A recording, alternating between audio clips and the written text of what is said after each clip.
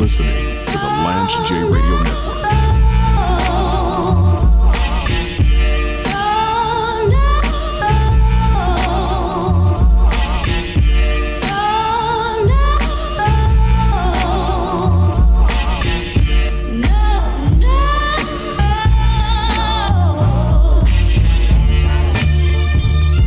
So I'm reading it from thehill.com. Text messages revealed last Monday indicate that former NFL quarterback Brett Favre and former Mississippi Governor Phil Bryant, Republican, so he's got the R in the parentheses, communicated over an effort to use their state's welfare funds to help build a new volleyball center at the University of Southern Mississippi. According to a report by Mississippi Today, Favre, Bryant, and others discussed ways to funnel at least $5 million in state welfare funds for the new Southern Mississippi Volleyball Center. The texts were filed in the state of Mississippi's civil lawsuit over the welfare fund scandal. So these are subpoenaed texts. This is not hearsay. These are actual texts that are in a court case. So they were subpoenaed and they are being reviewed as part of a court case. I want to make that clear because it's not he said, she said. This is actually a part of the legal proceeding. Southern Mississippi's volleyball stadium is not a part of the state's civil lawsuit, however. An attorney representing the Mississippi Community Education Center, whose founder, Nancy New, NEW, previously pled guilty to 13 felony counts of bribery, fraud, and racketeering. I'm going to pause because racketeering is bad. When you get the RICO, that's when you're doing the Fed time. It's one thing to steal white-collar money. It's one thing to dip your fingers in the hedge fund money. Little embezzlement action. You got to start up, got access to $20 million. Maybe you go and buy your wife a Prada purse. Get yourself a speedboat. This is different though. You're bleeping with the federal government. You start messing with, I think I've talked about Clinton Portis, who's in jail. He was in a scheme for Medicare Advantage, for like false claims. You can't mess with the federal government's money. That's going to end badly for you 100% of the time, and you're going to do Fed time. And when you do Fed time, the feds don't usually take the case unless they know that they're going to win. And when you do Fed time, if you get 7 years of Fed time, you're going to do every day of those 7 years of Fed time. Just a sidebar.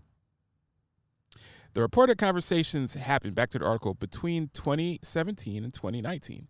When Favre's daughter was on Southern Mississippi's volleyball team. Favre, who spent most of his 20-year career in the NFL with the Green Bay Packers, had played football at Southern Mississippi. Actual quote, "If you were to pay me, is there any way the media can find out where it came from and how much?" Favre, the three-time NFL MVP, paid the remaining $600,000 he owed to the state of Mississippi last year over improperly receiving welfare money as a result of an extensive scheme. The 52-year-old, I don't usually read the whole article, but this is really damning and really interesting to me. The 52-year-old former quarterback received up to $1.1 million in welfare funds between December 2017 and June 2018 from MCEC for public speaking appearances that he never made. Now, if you go to Celebrity Net Worth, and just because it's on the internet doesn't mean it's true. But you know that Brett Favre, he's got all that Packers money. He's got the Wrangler money because he's the Wrangler guy. I know that he has a little bit of a media empire. Brett Favre has a podcast that he does, very popular on Sirius XM. I think it's on Mad Dog. I think it's interesting that podcast, I don't think it was pulled. I don't see people jumping away from Brett Favre. Like, I still see him on television and on radio. And this is not new news. Now, I've been covering this for a couple of years now, but this isn't new.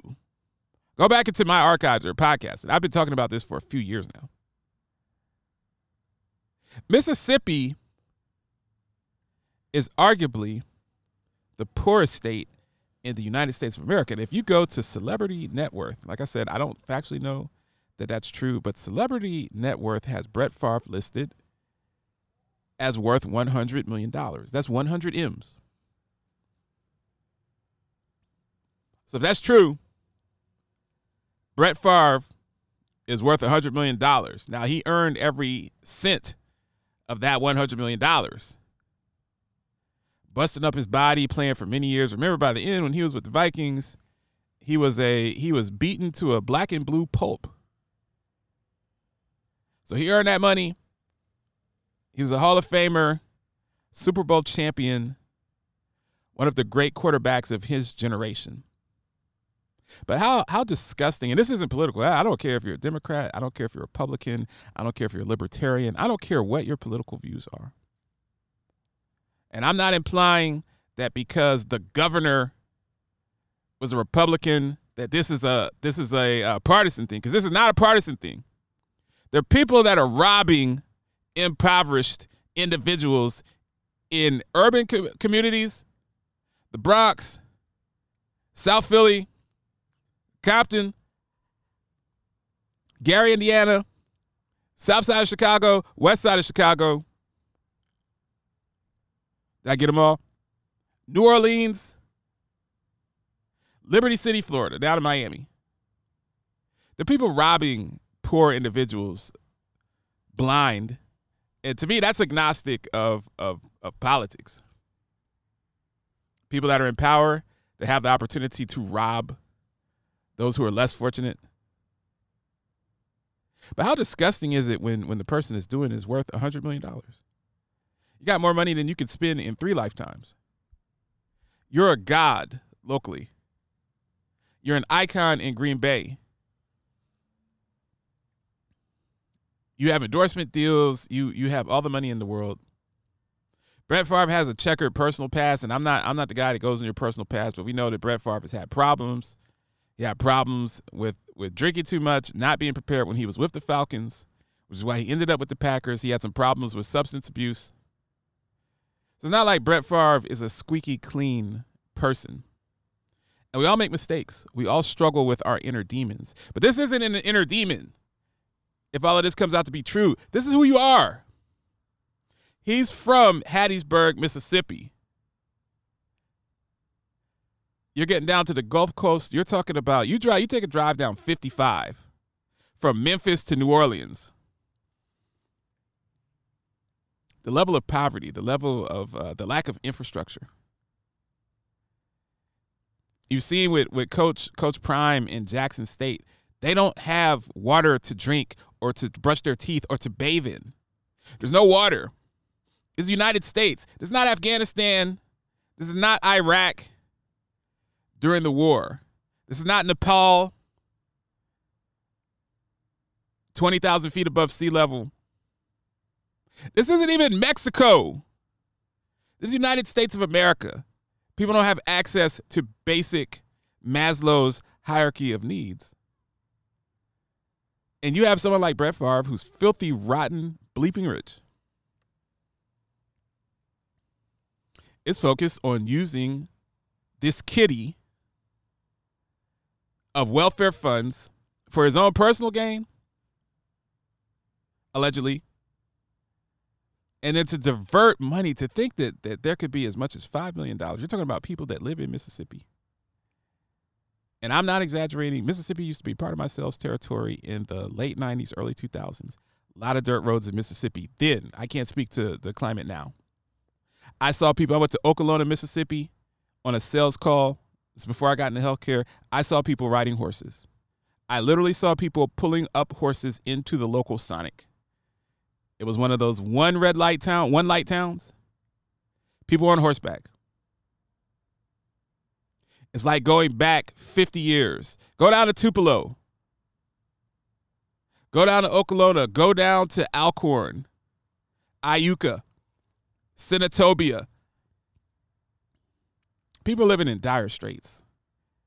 The level of poverty is something that you do not see in many other places in the United States.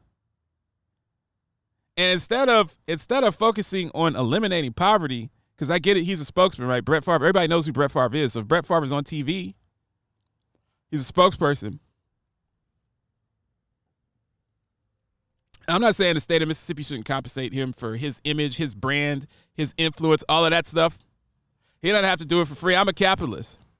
But to divert money, allegedly, so that his daughter can have better facilities to play volleyball in, if that's not some reverse Robin Hood stuff, I don't know what is. And I think people should watch this. If all of this stuff is true,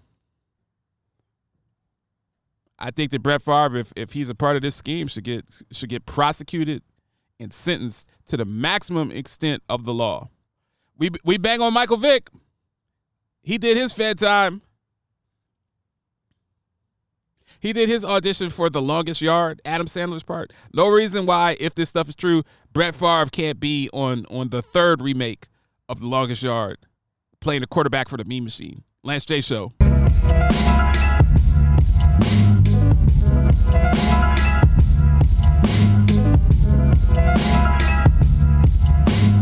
Paragon 7 Studios.